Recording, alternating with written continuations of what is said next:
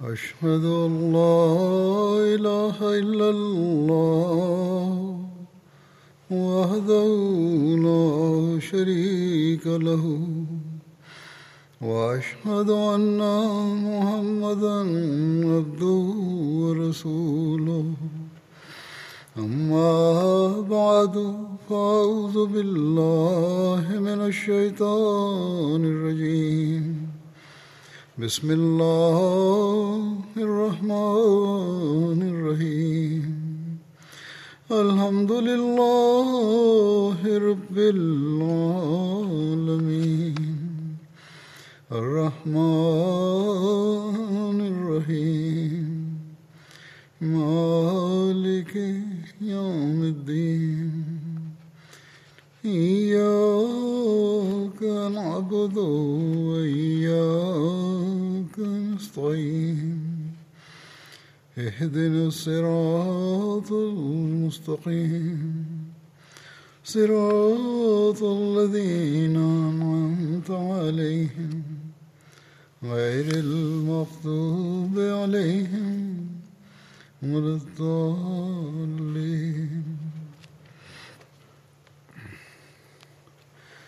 حضرت عثمان رضی اللہ عنہ کا ذکر چل رہا ہے آپ کے غزوات کے بارے میں. ایک غزوہ تھا غزوہ ذات الرقاع.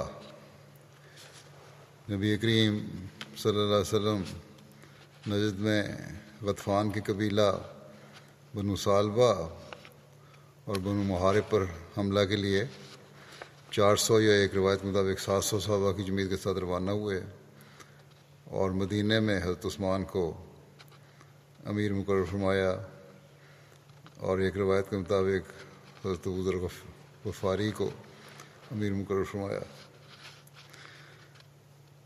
حضرت صلی اللہ علیہ وسلم نجد میں نخل مقام پر پہنچے جسے ذات الرقاع کہتے ہیں.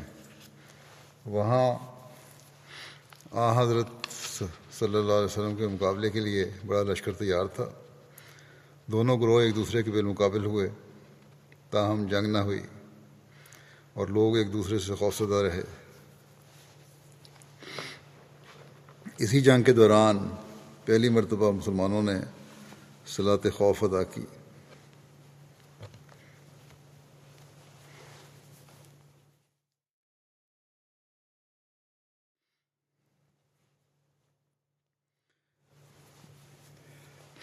اس غزوے کی وجہ تسمیہ کے بارے میں یہ بھی ذکر آتا ہے کہ اسے ذات الرقاع اس لیے کہتے ہیں کیونکہ اس میں صحابہ نے اپنے جھنڈوں میں پیبند لگائے ہوئے تھے. یہ بھی کہا جاتا ہے کہ اس علاقے میں ایک درخت یا پہاڑ تھا جس کا نام ذات الرقاع تھا. بخاری کی ایک روایت میں اس طرح ذکر ہے. حضرت ابو موسیٰ اشعری بیان کرتے ہیں کہ ہم ایک حملے میں نبی صلی اللہ علیہ وسلم کے ساتھ نکلے اور ہم 6 آدمی تھے. ہمارے پاس ایک مشترکہ اونٹ تھا جس پر ہم باری باری سوار ہوتے تھے. ہمارے پاؤں پھٹ گئے، یعنی غزبے میں 6 آدمی نہیں تھے، یہ 6 آدمی اس اونٹ کے لیے تھے، اور میرے دونوں پاؤں بھی پھٹ گئے اور میرے ناخن گر گئے اور ہم اپنے پاؤں پر کپڑوں کے ٹکڑے لپیٹتے تھے. اس لیے اس کا نام غزوہ ذات الرقاع یعنی چیتڑوں والی لڑائی رکھا گیا، کیونکہ ہم کپڑوں کے ٹکڑے اپنے پیروں پر باندھے ہوئے تھے.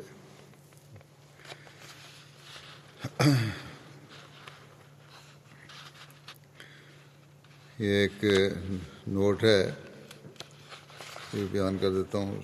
سر نے ٹھیک نوٹ لکھا ہے کہ کتب تاریخ و سیر کے مطابق غزوہ ذات الرقاع 4 ہجری میں ہوا تھا، جبکہ امام بخاری نے اسے غزوہ کو غزوہ خیبر کے بعد قرار دیا ہے کیونکہ حضرت ابو موسیٰ اشعری اس غزوے میں شامل ہوئے تھے اور وہ غزوہ خیبر کے بعد مسلمان ہوئے تھے. اس لیے 7 ہجری کی تاریخ اس غزوے کی زیادہ قرین قیاس ہے.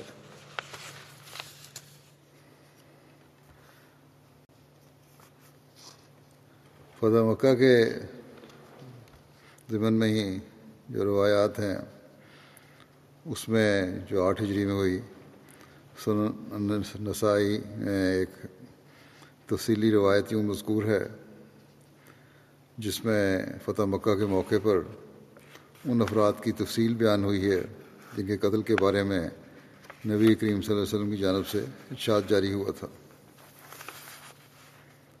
حضرت موسیٰ بن سعد اپنے والد سے روایت کرتے ہیں کہ مکے کے روز، فتح مکہ کے روز، رسول اللہ صلی اللہ علیہ وسلم نے 4 مردوں اور 2 عورتوں کے علاوہ باقی سب کفار کو امان دے دی تھی۔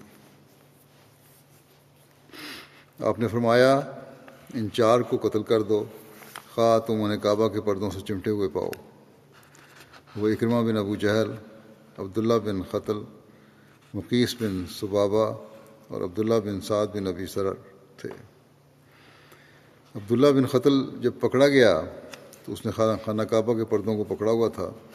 حضرت سعید بن حریث اور حضرت عمار بن یاسر دونوں اس کی طرف لپکے اور سعید نے آگے بڑھ کر اس کو قتل کر دیا۔ مقیس کو لوگوں نے بازار میں پایا اور اسے قتل کر دیا۔ اکرمہ سمندر کی طرف بھاگ گیا، کشتی پر سوار لوگوں کو سمندری طوفان نے آ لیا۔ اس پر کشتی والوں نے کہا تم لوگ اخلاص اور سچائی سے کام لو کیونکہ تمہارے معبود یہاں کچھ فائدہ نہیں دیں گے۔ اس پر اکرمہ نے کہا بخدا مجھے سمندر میں اگر کوئی چیز بچائے گی تو اخلاص و سچائی ہے، اور خشکی پر بھی اخلاص و سچائی ہی مجھے بچائے گی۔ اے اللہ میں تجھ سے پختہ عہد کرتا ہوں کہ اگر تو مجھے اس طوفان سے محفوظ رکھے تو میں ضرور محمد صلی اللہ علیہ وسلم کے پاس جا کر ان کے ہاتھ پر اپنا ہاتھ رکھوں گا اور میں ضرور انہیں عفو کرنے والا اور کریم پاؤں گا۔ پھر وہ واپس آیا اور اس نے اسلام قبول کر لیا۔ اس بارے میں زیادہ مشہور روایت یہی ہے کہ جہاز پر چڑھنے سے پہلے ہی اس کی بیوی نے آ کر اسے قائل کر لیا تھا اور واپس لے گئی تھی۔ یہ روایت بھی آگے آ جائے گی۔ بہرحال یہ ایک سورۃ نسائی کی ایک روایت ہے۔ جہاں تک عبداللہ بن ابی سرہ کا تعلق ہے تو وہ حضرت عثمان بن عفان کے ہاں چھپ گیا۔ پھر جب رسول اللہ صلی اللہ علیہ وسلم نے لوگوں کی بیعت کی دعوت دی تو حضرت عثمان اسے نبی صلی اللہ علیہ وسلم کے سامنے لائے اور عرض کی یا رسول اللہ عبداللہ کی بیعت قبول فرمائے۔ آپ نے اپنا سر اٹھا کر اس کی طرف 3 مرتبہ دیکھا اور تینوں مرتبہ انکار کیا۔ بہرحال آخر آپ نے بیعت اس کی لے لی اور پھر آپ نے یہ بھی فرمایا کہ کوئی صاحب عقل شخص نہ تھا جو اس شخص کو قتل کر دیتا جس کی بیعت لینے سے میں نے تخلف کیا تھا۔ انہوں نے عرض کیا یا رسول اللہ ہمیں کیسے علم ہوتا کہ آپ کے دل میں کیا تھا؟ آپ نے کیوں نہ آنکھ سے ہمیں اشارہ کیا؟ اس پر آپ صلی اللہ علیہ وسلم نے فرمایا کہ نبی کے لیے جائز نہیں کہ وہ آنکھوں کی خیانت کا مرتکب ہو۔ یہ روایت سنن ابو داؤد میں بھی ہے۔ البتہ سنن ابو داؤد میں ایک دوسری روایت بھی موجود ہے، لیکن اس روایت میں کہ آخری فقرات یعنی اس کو قتل کرنے وغیرہ کا ذکر نہیں ہے۔ چنانچہ اس روایت میں بیان ہے کہ حضرت ابن عباس بیان کرتے ہیں کہ عبداللہ بن سعد بن ابی سر رسول اللہ صلی اللہ علیہ وسلم کے کاتب تھا۔ اسے شیطان نے بہکا دیا، وہ کفار سے مل گیا۔ فتح مکہ کے دن رسول اللہ صلی اللہ علیہ وسلم نے اس کے قتل کا حکم دیا۔ حضرت عثمان بن عفان نے اس کے لیے پناہ طلب کی، اس پر رسول اللہ صلی اللہ علیہ وسلم نے اسے پناہ دے دی۔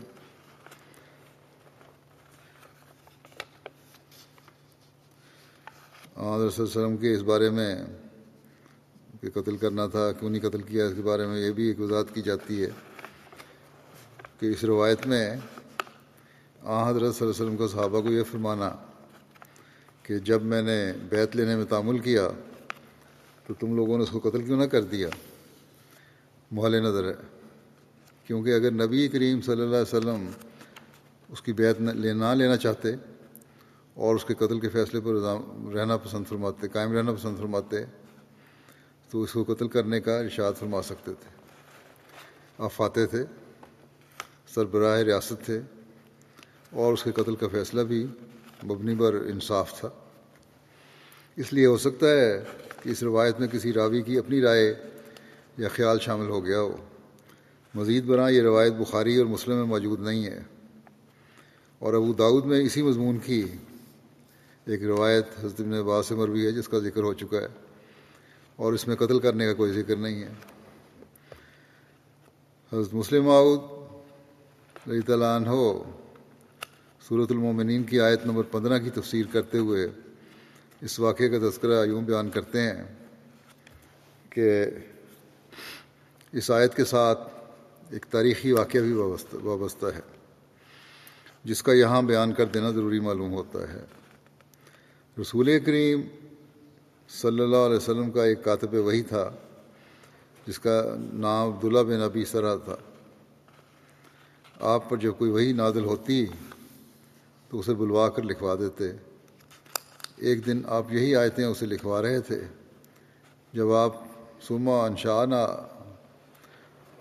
انشأنا ہو خلقا آخر پر پہنچے تو اس کے منہ سے بے اختیار نکل گیا، فتبارک اللہ احسن الخالقین۔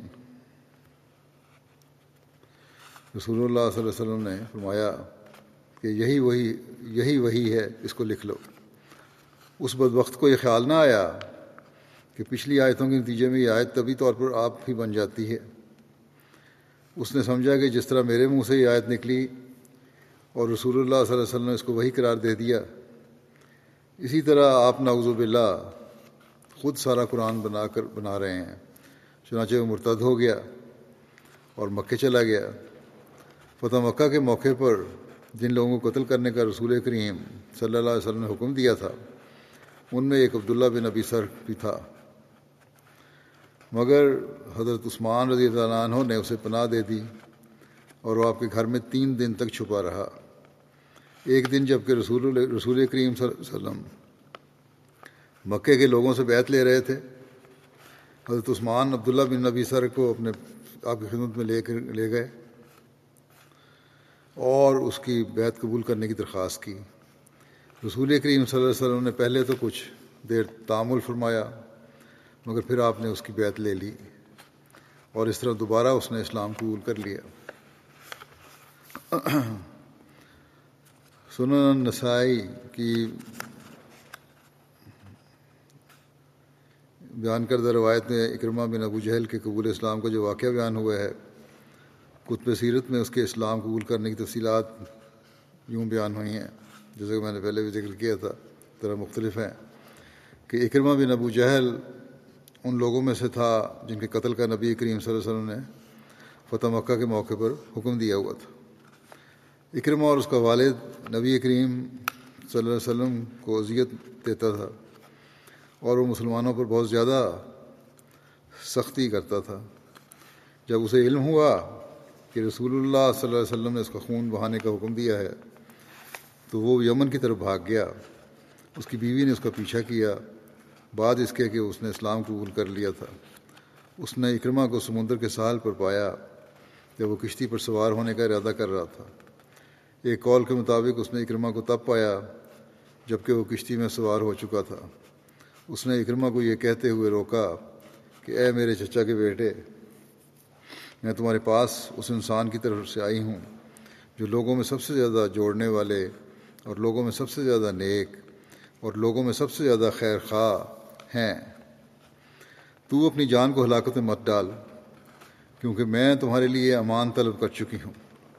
اس پر وہ اپنی بیوی کے ساتھ آیا اور اس نے اسلام قبول کر لیا اور اس کا اسلام بہت خوبصورت رہا۔ روایت میں آتا ہے جب اکرمہ رسول اللہ صلی اللہ علیہ وسلم کی خدمت میں حاضر ہوا تو اس نے عرض کیا کہ اے محمد صلی اللہ علیہ وسلم، میری بیوی نے مجھے بتایا ہے کہ آپ نے مجھے امان دی ہے۔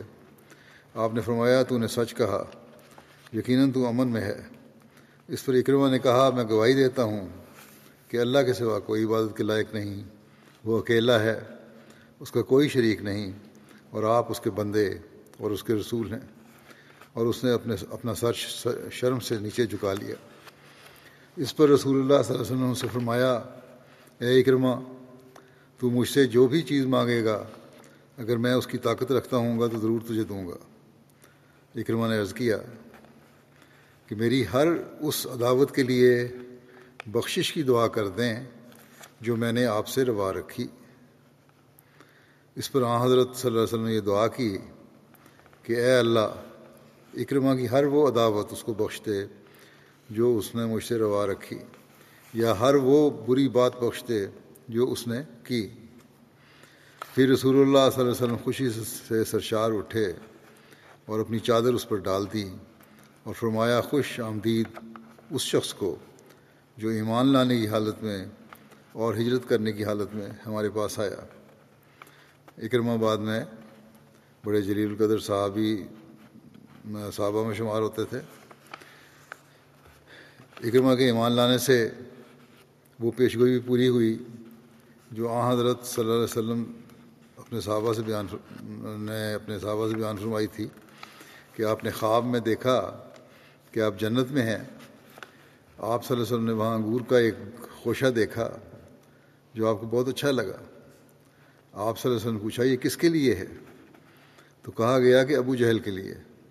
یہ بات آپ پر گراں گزری، اچھی نہیں لگی، آپ کو پریشان ہوئے، اور آپ نے فرمایا، جنت میں تو سوائے مومن جان کے اور کوئی داخل نہیں ہوتا، تو یہ ابو جہل کے لیے کس طرح؟ پھر جب اکرمہ بن ابو جہل نے اسلام قبول کیا تو آپ اس سے خوش ہوئے، اور اس خوشہ کی تعبیر یہ بیان فرمائی کہ اس سے مراد اکرمہ تھا۔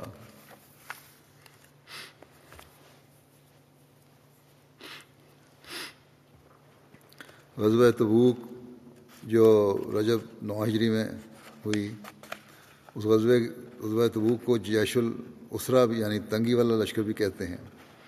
اس غزوے کی تیاری کے لیے حضرت عثمان کو جس مالی خدمت کی توفیق ملی اس کا تذکرہ یوں ملتا ہے کہ غزوہ تبوک کو جیش الاسرا یعنی تنگی والا لشکر بھی کہتے ہیں۔ اس غزوے کی تیاری کے لیے آن حضرت صلی اللہ علیہ وسلم نے تحریک فرمائی، تو حضرت عثمان نے شام کی طرف تجارت کی غرض سے تیار کیا جانے والا اپنا 100 اونٹوں کا قافلہ ان کے کجاووں اور پالانوں سمیت پیش کر دیا۔ آن حضرت صلی اللہ علیہ وسلم نے پھر تحریک فرمائی تو اس غزوہ کی ضروریات کے پیش نظر حضرت عثمان نے مزید 100 اونٹ کجاووں اور پالانوں کے ساتھ تیار کروا کے پیش کر دیے۔ آپ نے پھر تحریک فرمائی تو تیسری مرتبہ حضرت عثمان نے پھر مزید 100 اونٹ کجاووں اور پالانوں کے ساتھ تیار کروا کے آپ کی خدمت میں پیش کیے۔ آن حضرت صلی اللہ علیہ وسلم جب ممبر سے نیچے اترے تو آپ نے فرمایا، ما علی عثمان ما عمل بعد ہذہ، ما علی عثمان ما عمل بعد ہذہ، اس کے بعد عثمان جو بھی کرے اس کا کوئی مواخذہ نہیں ہوگا، اس کے بعد عثمان جو بھی کرے اس کا کوئی مواخذہ نہیں ہوگا۔ اس کے علاوہ حضرت عثمان نے 200 اوقیہ سونا بھی نبی کریم صلی اللہ علیہ وسلم کے حضور پیش کیا۔ ایک دوسری روایت میں ہے کہ حضرت عثمان نے حاضر ہو کر آن حضرت صلی اللہ علیہ وسلم کی جھولی میں 1000 دینار ڈال دیے۔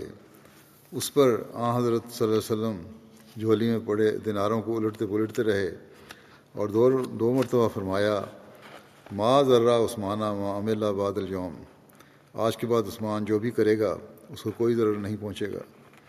ایک روایت کے مطابق حضرت عثمان نے اس موقع پر 10,000 دینار عطا کیے تو آن حضرت صلی اللہ علیہ وسلم نے حضرت عثمان کے لیے دعا کی، غفر اللہ لکا یا عثمان ما اسررت وما اعلنت وما هو کائن الی یوم القیامہ ما یبالی ما عمل بعدہ، کہ اے عثمان، اللہ تو اس مغفرت کا سلوک فرمائے جو تو نے مخفی طور پر کیا اور جو تو نے اعلانیہ کیا اور جو قیامت تک ہونے والا ہے، اس کے بعد وہ جو بھی عمل کرے اسے کوئی فکر نہیں ہونی چاہیے۔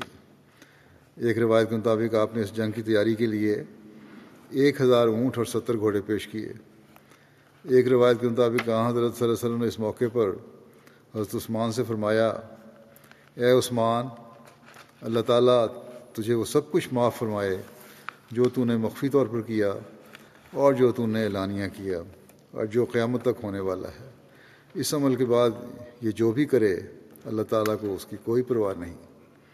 ایک روایت کے مطابق آن حضرت صلی اللہ علیہ وسلم نے اس موقع پر حضرت عثمان کے حق میں یہ دعا کی کہ اللہم مرض ان عثمانہ فإنی عنہ راض، کہ اے اللہ تو عثمان سے راضی ہو جا کیونکہ میں اس سے راضی ہوں۔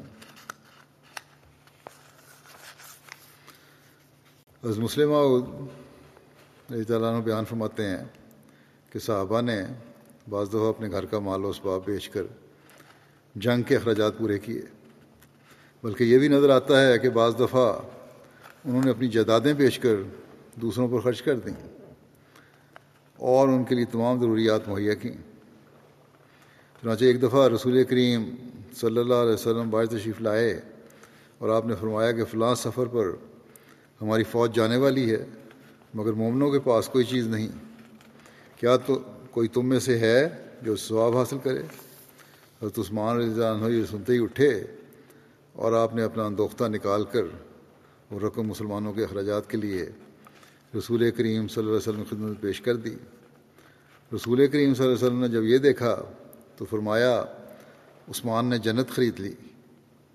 اسی طرح ایک دفعہ ایک کنواں بک رہا تھا، مسلمانوں کو چونکہ ان دنوں پانی کی بہت تکلیف تھی، اس لیے آپ نے اس موقع پر فرمایا کوئی ہے جو ثواب حاصل کرے؟ حضرت عثمان رضی اللہ عنہ نے عرض کیا یا رسول اللہ حاضر ہوں، میں حاضر ہوں۔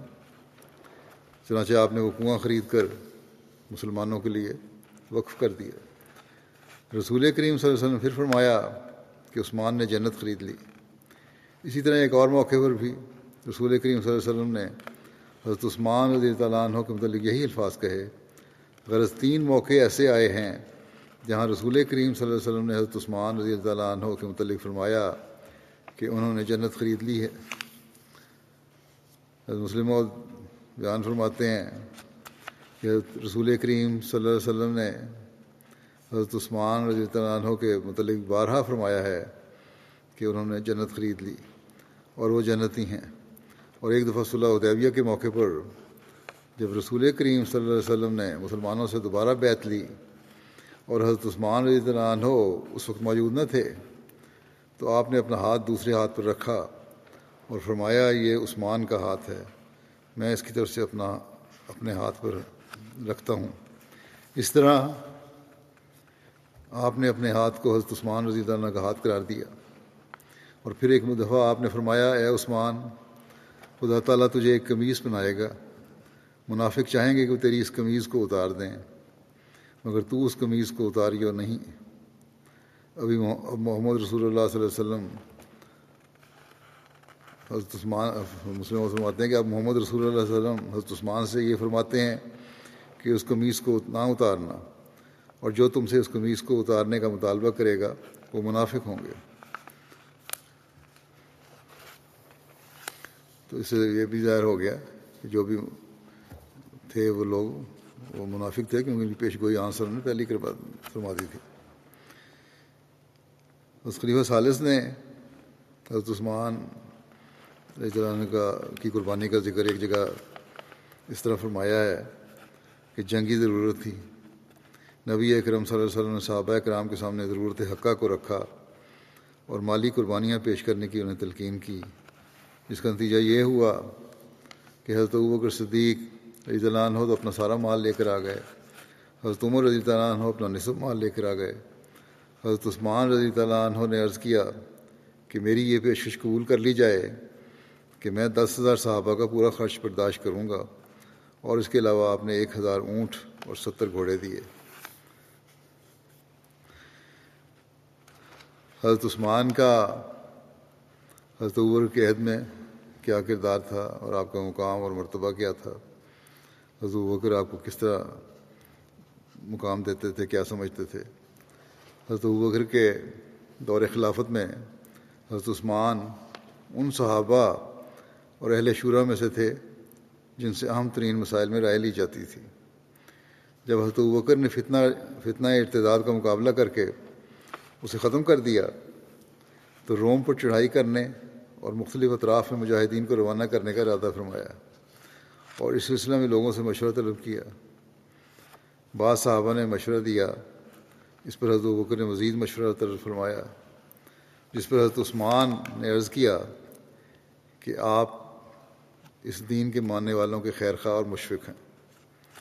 بس جب آپ جس رائے کو عام لوگوں کے لیے مفید سمجھیں تو اس پر عمل کرنے کا پختہ عزم کر لیں، کیونکہ آپ کے بارے میں بدظنی نہیں کی جا سکتی. یعنی حضرت ابوبکر کو عرض کیا کہ آپ کے بارے میں بدظنی نہیں کی جا سکتی. اس پر حضرت طلحہ، حضرت زبیر، حضرت سعد، حضرت ابو عبیدہ،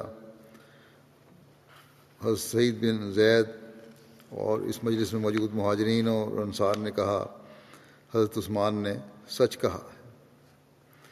آپ جو مناسب سمجھیں کر گزریں، ہم نہ تو آپ کی مخالفت کریں گے اور نہ ہی آپ پر کوئی الزام لگائیں گے. اس کے بعد حضرت علی نے گفتگو کی.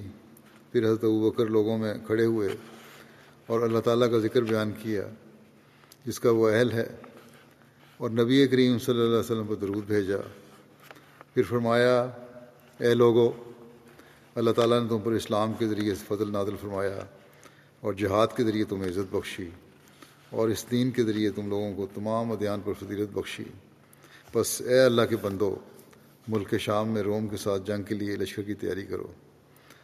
حضرت ابوبکر نے جب اپنے اصحاب سے مشورہ کیا کہ حضرت عفان بن سعید کے بعد کس کو بحرین کا گورنر بنا کر بھیجا جائے، تو حضرت عثمان بن عفان نے عرض کیا اس آدمی کو بھیجیں جسے رسول اللہ صلی اللہ علیہ وسلم نے بحرین والوں پر گورنر مقرر فرمایا تھا، اور وہ ان کے قبول اسلام اور اطاعت کرنے کا موجب ہوا تھا، اور وہ ان لوگوں سے اور ان کے علاقے سے بھی اچھی طرح واقف ہے.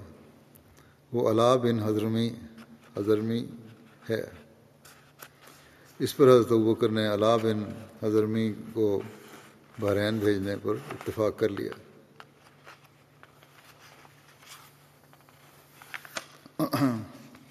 حضرت ابن عباس سے مروی ہے کہ حضرت ابوبکر رضی اللہ عنہ کے عہد خلافت میں ایک مرتبہ بارش نہیں ہوئی.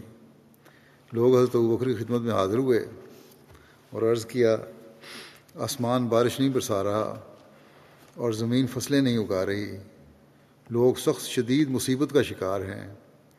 حضرت ابوبکر نے فرمایا تم لوگ جاؤ اور صبر سے کام لو، شام تک اللہ تعالیٰ تمہاری پریشانی کو دور فرما دے گا. اتنے میں حضرت عثمان کا 100 اونٹوں کا تجارتی قافلہ گندم یا کھانے کا سامان لادے شام سے مدینہ پہنچ گیا. اس کی خبر سن کر لوگ حضرت عثمان کے دروازے پر گئے اور دروازہ کھٹکھٹایا. حضرت عثمان لوگوں میں نکلے اور پوچھا کہ آپ کیا چاہتے ہیں. لوگوں نے کہا کہ آپ جانتے ہیں کہ قحط سالی کا زمانہ ہے، آسمان بارش نہیں برسا رہا اور زمین بھی فصلیں نہیں اگا رہی، لوگ شدید پریشانی کا شکار ہیں. ہمیں معلوم ہوا ہے کہ آپ کے پاس غلہ ہے، آپ اسے ہمارے پاس فروخت کر دیں تاکہ ہم اسے فقراء اور مساکین تک پہنچا دیں. حضرت عثمان نے فرمایا بہت اچھا، اندر آ جاؤ اور اندر آ کے خرید لیں. تاجر لوگ آپ کے گھر میں داخل ہوئے اور غلے کو حضرت عثمان کے گھر میں پڑا ہوا پایا. حضرت عثمان نے تاجروں سے کہا آپ مجھے شام سے جو میں نے ملک شام سے جو یہاں سے میں نے خریدا ہے یہ سامان، میری قیمت خرید پر کتنا منافع دیں گے؟ شام سے سامان لے کر آیا ہوں میں، یہاں وہاں سے خرید کے لایا ہوں، جو مجھے بتاؤ تو مجھے اس پر کتنا منافع دو گے؟ انہوں نے کہا کہ ہم جتنے وہاں لوگ تھے کچھ مفت تقسیم کرنا چاہتے تھے، کچھ تاجر تھے، انہوں نے کہا کہ ہم 10 کے 12 دے دیں گے. اگر اس کی قیمت 10 درہم ہے تو ہم 12 دے دیتے ہیں. حضرت عثمان نے کہا مجھے اس سے زیادہ مل رہا ہے. تو انہوں نے کہا ہم 10 کے 15 دے دیں گے. 10 کے بجائے ہم 15 دینے کو تیار ہیں.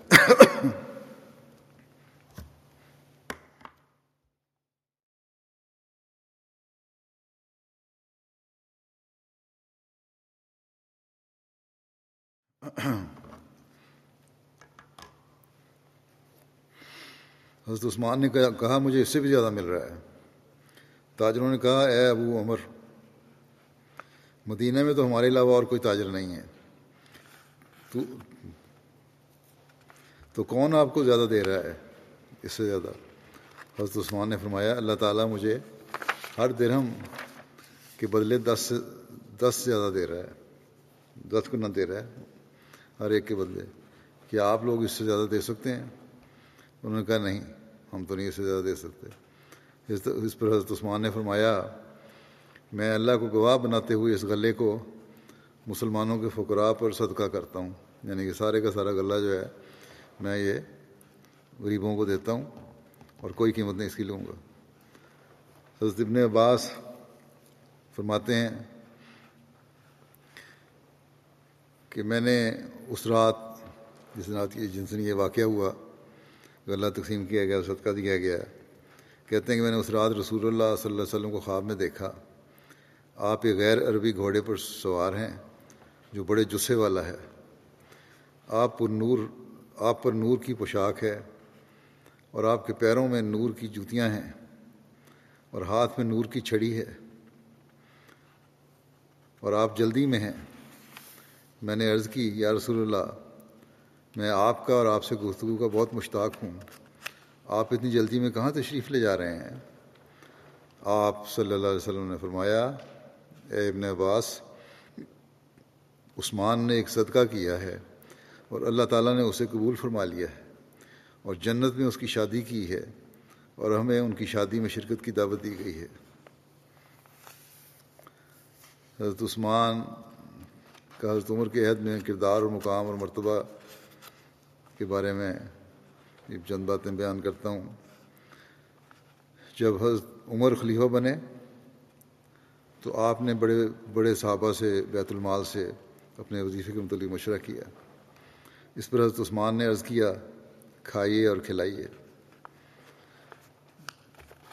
جو ضروریات ہیں آپ کی آپ پوری کریں اور جو لوگوں کی ضروریات ہیں وہ بھی پوری کریں، کوئی کہیں فکس کرنے کی ضرورت نہیں ہے۔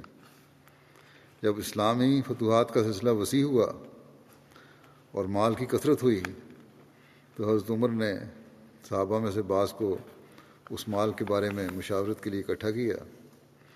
حضرت عثمان نے عرض کیا میں دیکھتا ہوں کہ مال بہت ہو گیا ہے جو لوگوں کے لیے کافی ہے، اگر لوگوں کے اعداد و شمار اکٹھے نہ کیے گئے تاکہ یہ معلوم ہو سکے کہ کس نے لے لیا ہے اور کس نے نہیں لیا تو مجھے ڈر ہے کہ مشکلات پیدا ہوں گی، بعض دفعہ دو دفعہ لے جائیں گے لوگ، باقاعدہ انتظام ہونا چاہیے، کھاتے بننے چاہیے۔ اس پر حضرت عمر نے حضرت عثمان کی رائے کو اختیار فرمایا اور مردم شماری کر کے لوگوں کے نام رجسٹروں میں محفوظ کرنے کا کام عمل میں آیا اور باقاعدہ پھر اس کے حساب سے ہر ایک کو امداد ملنی شروع ہوئی۔ حضرت عثمان کی خلافت کی بابت حضرت صلی اللہ علیہ وسلم کی ایک پیشگوئی بھی ہے، پہلے ذکر ہو چکا ہے اس کا اشارتاً، قمیص پہننے کا اور منافقوں کو قمیص اتارنے کا۔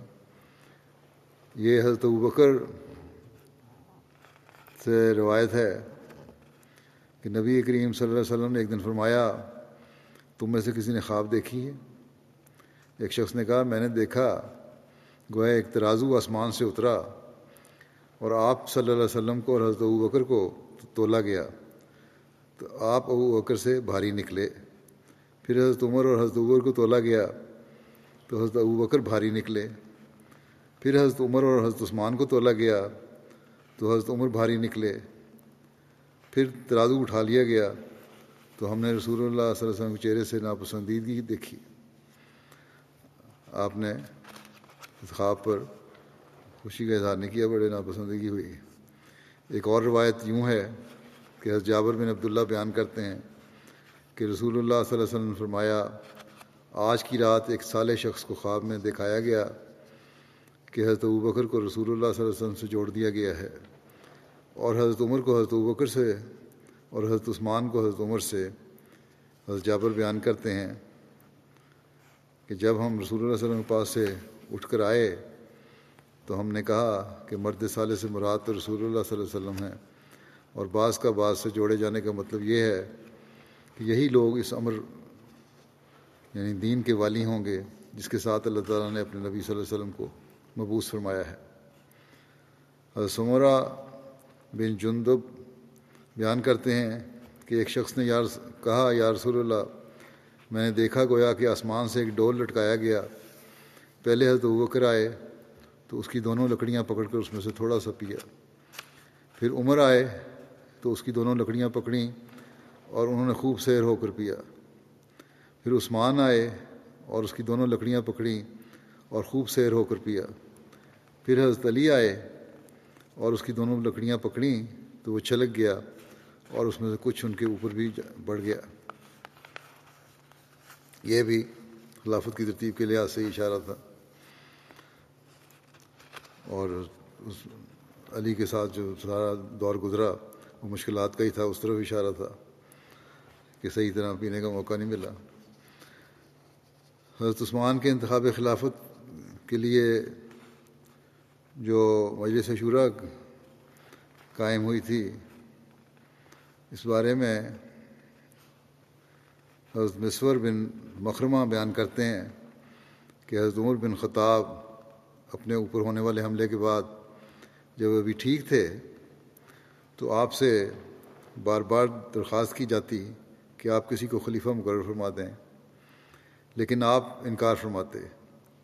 ایک روز آپ ممبر پر تشریف لائے اور چند کلمات کہے اور فرمایا، اگر میں مر جاؤں تو تمہارا معاملہ ان 6 افراد کے ذمہ ہوگا جو رسول اللہ صلی اللہ علیہ وسلم سے اس حالت میں جدا ہوئے جبکہ آپ ان سے راضی تھے: علی بن ابو طالب اور آپ کے نظیر زبیر بن عوام، عبد الرحمن بن عوف اور آپ کے نظیر عثمان بن عفان، طلحہ بن عبید اللہ اور آپ کے نظیر سعد بن مالک۔ پھر آپ نے فرمایا، خبردار، میں تم سب کو فیصلہ کرنے میں اللہ کا تقوی اختیار کرنے اور تقسیم میں انصاف کرنے کا حکم دیتا ہوں۔ ابو جعفر بیان کرتے ہیں کہ حضرت عمر بن خطاب نے انتخاب خلافت کے لیے مجلس شورا کے اراکین سے کہا کہ اپنے اس معاملے میں باہم مشورہ کرو، پھر اگر دونوں طرف 2 ووٹ ہوں تو دوبارہ مشورہ کرو، اور اگر 4 اور 2 ووٹ ہوں تو پھر جس کے ووٹ زیادہ ہوں اسے اختیار کرو۔ زید بن اسلم اپنے والد سے بیان کرتے ہیں کہ حضرت عمر نے فرمایا، اگر دونوں طرف 3 ووٹ ہوں تو جس طرف حضرت عبد الرحمن بن عوف ہوں گے اس طرف کے لوگوں کی سننا اور اطاعت کرنا۔ عبد الرحمن بن سعید بیان کرتے ہیں کہ جب حضرت عمر زخمی ہوئے تو آپ نے فرمایا، صہیب تم لوگوں کو 3 دن تک نماز پڑھائیں گے، یعنی کہ صہیب کو امام الصلاۃ مقرر فرمایا۔ پھر فرمایا، اپنے اس معاملے میں یعنی خلافت کے بارے میں مشاورت کرو، اور یہ معاملہ ان 6 افراد کے سپرد ہے، پھر اس کے بعد جو تمہاری مخالفت کرے اس کی گردن اڑا دو۔ حضرت انس بن مالک بیان کرتے ہیں کہ حضرت عمر نے اپنی وفات سے کچھ دیر قبل حضرت ابو طلحہ کی طرف پیغام بھیجا اور فرمایا، اے ابو طلحہ، تو اپنی قوم انصار میں سے 50 افراد کو لے کر ان اصحاب شورا کے پاس چلے جاؤ اور انہیں 3 دن تک نہ چھوڑنا، یہاں تک کہ وہ اپنے میں سے کسی کو امیر منتخب کر لیں۔ اے اللہ، تو ان پر میرا خلیفہ ہے۔ اسحاق بن عبداللہ بیان کرتے ہیں کہ حضرت ابو طلحہ اپنے ساتھیوں کے ہمراہ حضرت عمر کی قبر تیار ہوتے وقت کچھ دیر رکے اور اس کے بعد اصحاب شورا کے ساتھ ہی رہے۔ پھر جب ان اصحاب شورا نے اپنا معاملہ حضرت عبد الرحمن بن عوف کے سپرد کر دیا اور کہا کہ وہ جسے چاہیں امیر مقرر کر دیں، تو حضرت ابو طلحہ اس وقت تک حضرت عبد الرحمن بن عوف کے گھر کے دروازے پر رہے جب تک کہ حضرت عبد الرحمن بن عوف نے حضرت عثمان کی بیعت نہ کر لی۔ حضرت سلمہ بن ابو سلمہ اپنے والد سے روایت کرتے ہیں کہ سب سے پہلے حضرت عبد الرحمن بن عوف نے حضرت عثمان کی بیعت کی، پھر اس کے بعد حضرت علی نے۔ حضرت عمر کے آزاد کردہ غلام عمر بن امیرہ اپنے دادا سے روایت کرتے ہیں کہ میں نے دیکھا کہ سب سے پہلے حضرت علی نے حضرت عثمان کی بیعت کی، اس کے بعد لوگوں نے پے در پے آپ کی بیعت کی۔ صحیح بخاری میں حضرت عمر کی آخری بیماری میں اپنے بعد میں آنے والے خلیفہ کو نسائے اور مجلس شورا کے حوالے سے جو تفصیل بیان ہوئی ہے وہ اس کا ذکر یوں ملتا ہے کہ لوگوں نے کہا امیر المومنین وصیت کر دیں، کسی کو خلیفہ مقرر کر جائیں۔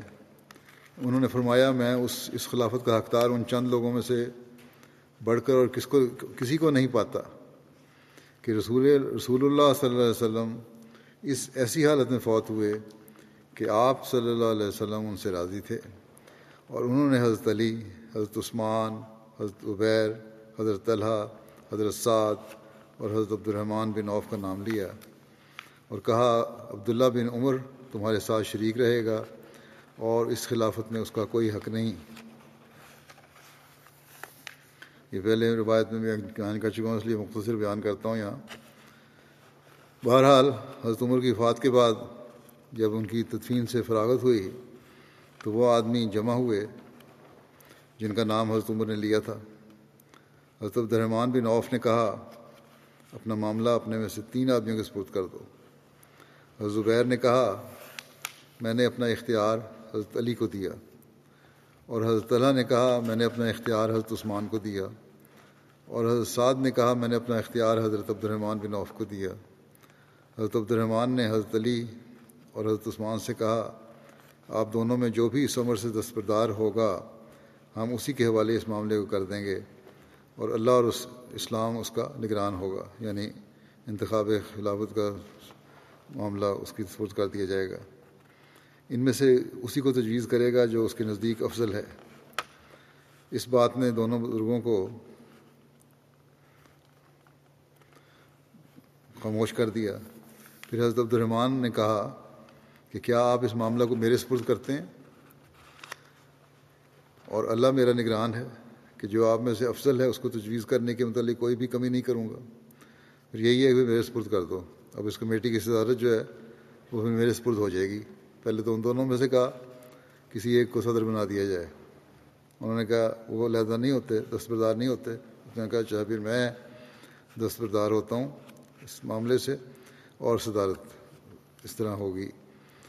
بہرحال اور انہوں نے کہا پھر میں جو فیصلہ کروں گا وہ انصاف سے کروں گا اور اللہ میرا نگران ہے۔ ان دونوں نے کہا اچھا۔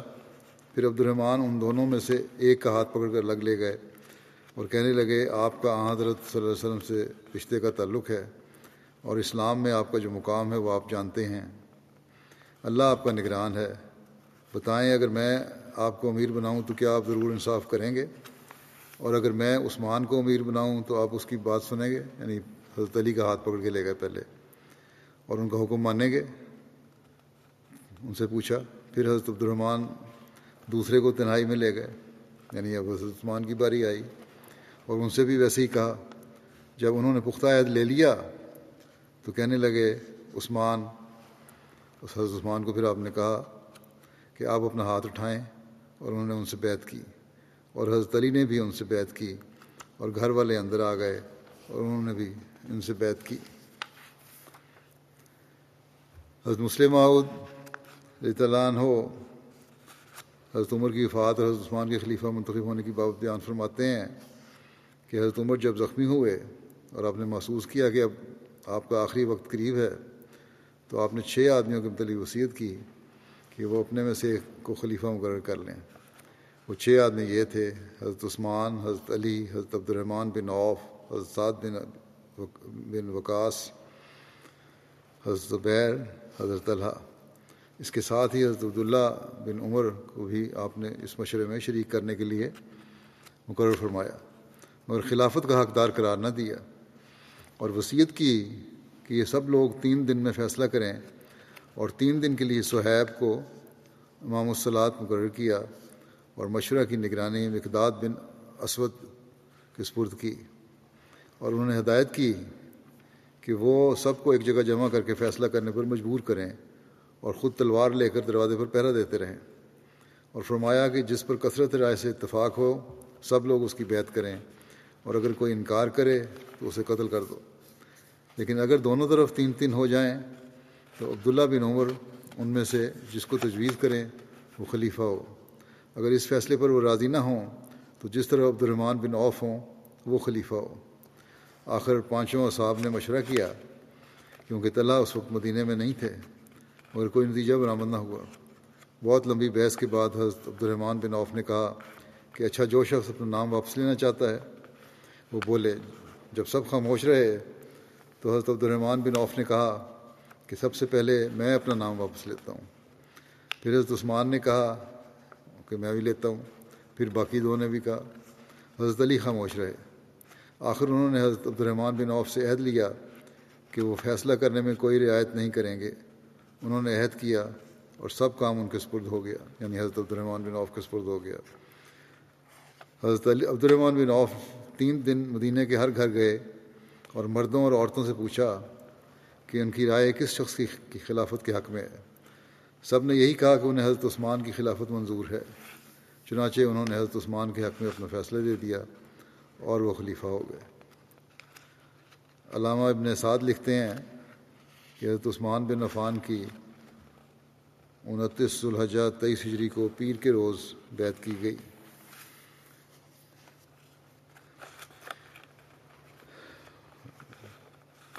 ایک غزال بن صبرہ بیان کرتے ہیں کہ جب حضرت عثمان خلیفہ منتخب ہوئے تو حضرت عبداللہ بن مسعود نے فرمایا ہم نے باقی رہ جانے والوں میں سے سب سے بہترین شخص کا انتخاب کیا ہے اور ہم نے اس انتخاب میں کوئی کوتاہی نہیں کی۔ حضرت عثمان نے خلافت متمکن ہونے کے بعد جب پہلا خطاب فرمایا اس کے بارے میں روایت یہ ہے کہ اسماعیل بن ابراہیم بن عبد الرحمن بن عبداللہ بن ابو ربیعہ مخزومی اپنے والد سے روایت کرتے ہیں کہ جب حضرت عثمان کی بیعت کی گئی تو آپ یعنی حضرت عثمان لوگوں میں تشریف لائے اور ان سے خطاب فرمایا، جس میں آپ نے اللہ کی تعالیٰ کی حمد و ثنا بیان کرنے کے بعد فرمایا اے لوگو، پہل جو کام کیا جائے وہ مشکل ہوتا ہے۔ نیا کام کو پہلی دفعہ کر رہا ہو تو مشکل ہوتا ہے۔ آج کے بعد اور بھی دن آنے والے ہیں، اگر میں زندہ رہا تو انشاءاللہ تمہارے سامنے مناسب خطاب بھی کر سکوں گا۔ آج تو یہ مختصر خطاب کر رہا ہوں میں، آئندہ دن بھی آئیں گے، مناسب خطاب کروں گا۔ پھر فرمایا ہم کوئی خطیب نہیں ہیں مگر اللہ تعالیٰ ہمیں سکھا دے گا، خطاب کرنے کے طریقے بھی سکھا دے گا اللہ تعالیٰ۔ بدر بن عثمان اپنے چچا سے روایت کرتے ہیں کہ جب اہل شورا نے حضرت عثمان کی بیعت کر لی تو آپ اس حال میں باہر تشریف لائے کہ آپ ان سب سے زیادہ غمگین تھے۔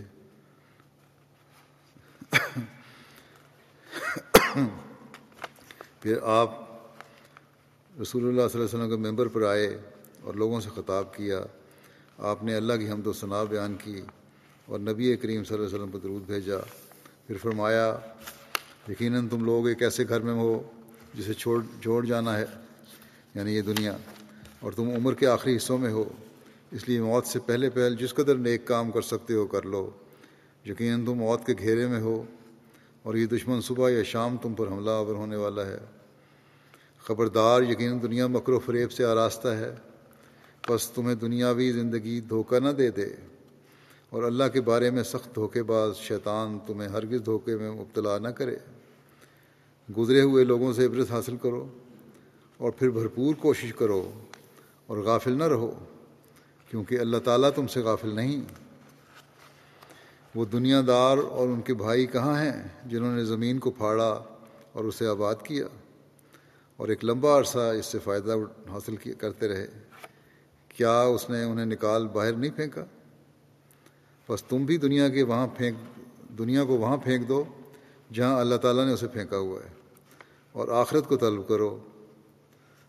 طلب کرو، کیونکہ اللہ تعالیٰ نے آخرت کی مثال اور اس چیز کی جو بہترین ہے مثال دیتے ہوئے فرمایا ہے وَاضْرِبْ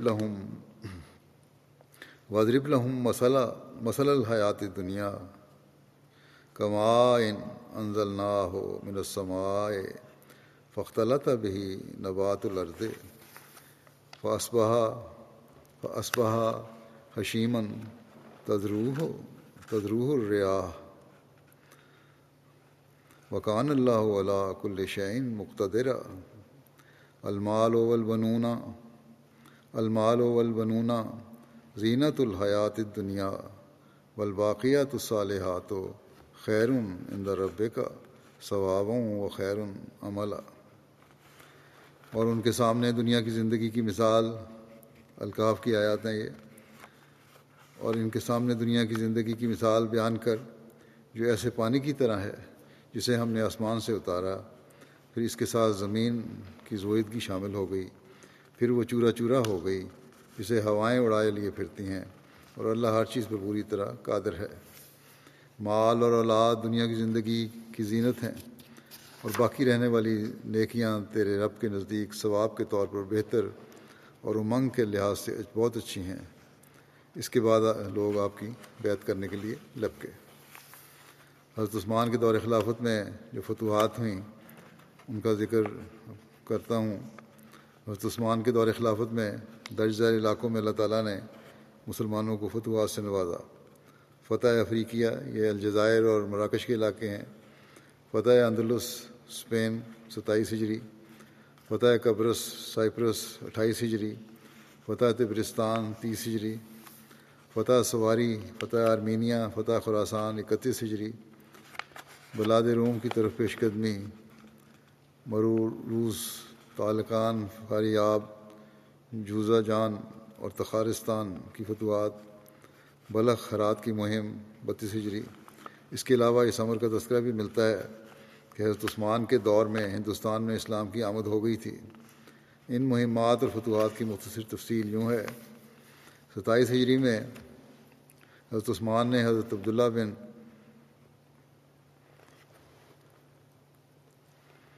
ابی سر کو 10,000 فوج دے کر افریقیہ روانہ فرمایا۔ افریقیہ سے مراد وہی مراکش اور الجزائر کا علاقہ ہے۔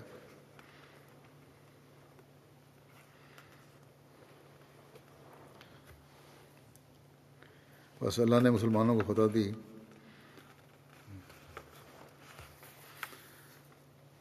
اندلس 27 ہجری اسپین۔ حضرت عثمان نے عبداللہ بن نافع بن حسین فہری اور عبداللہ بن نافع بن عبد قیس فہری کو افریقیہ سے اندلس کی طرف پیش قدمی کا حکم دیا۔ بس یہ اندلس کی طرف چلے اور مسلمانوں کو اللہ تعالیٰ نے فتح سے نوازا۔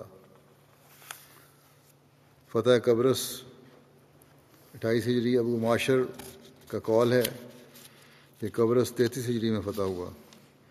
بعض لوگوں کے مطابق 27 ہجری میں قبرص کی جنگ لڑی گئی۔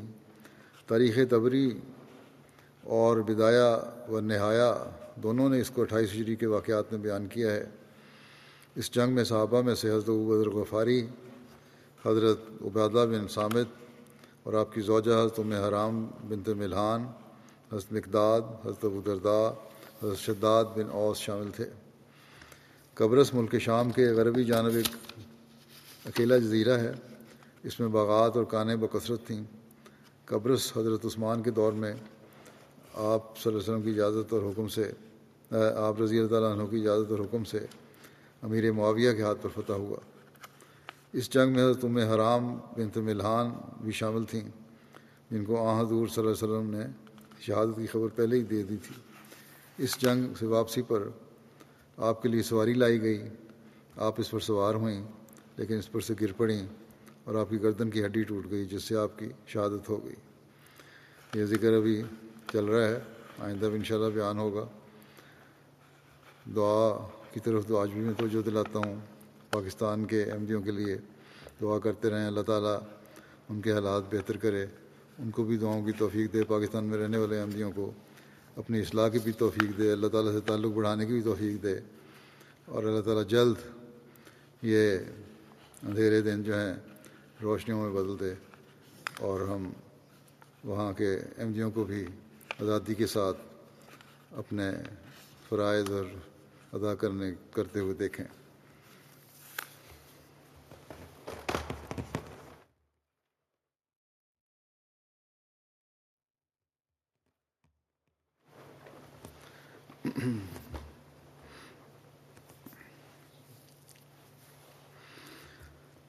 الحمد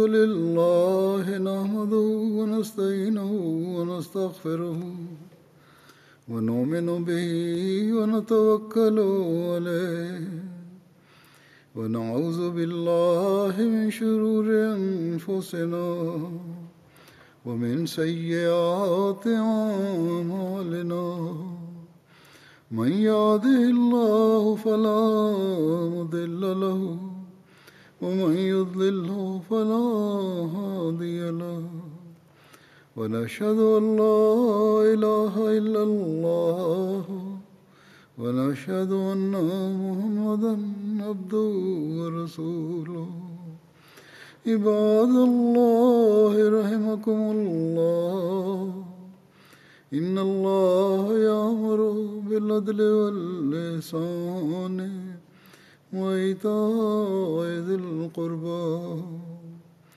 وينهى عن الفحشاء والمنكر والبغي يعظكم لعلكم تذكرون اذكروا الله يذكركم وادعوه يستجب لكم ولذكر الله أكبر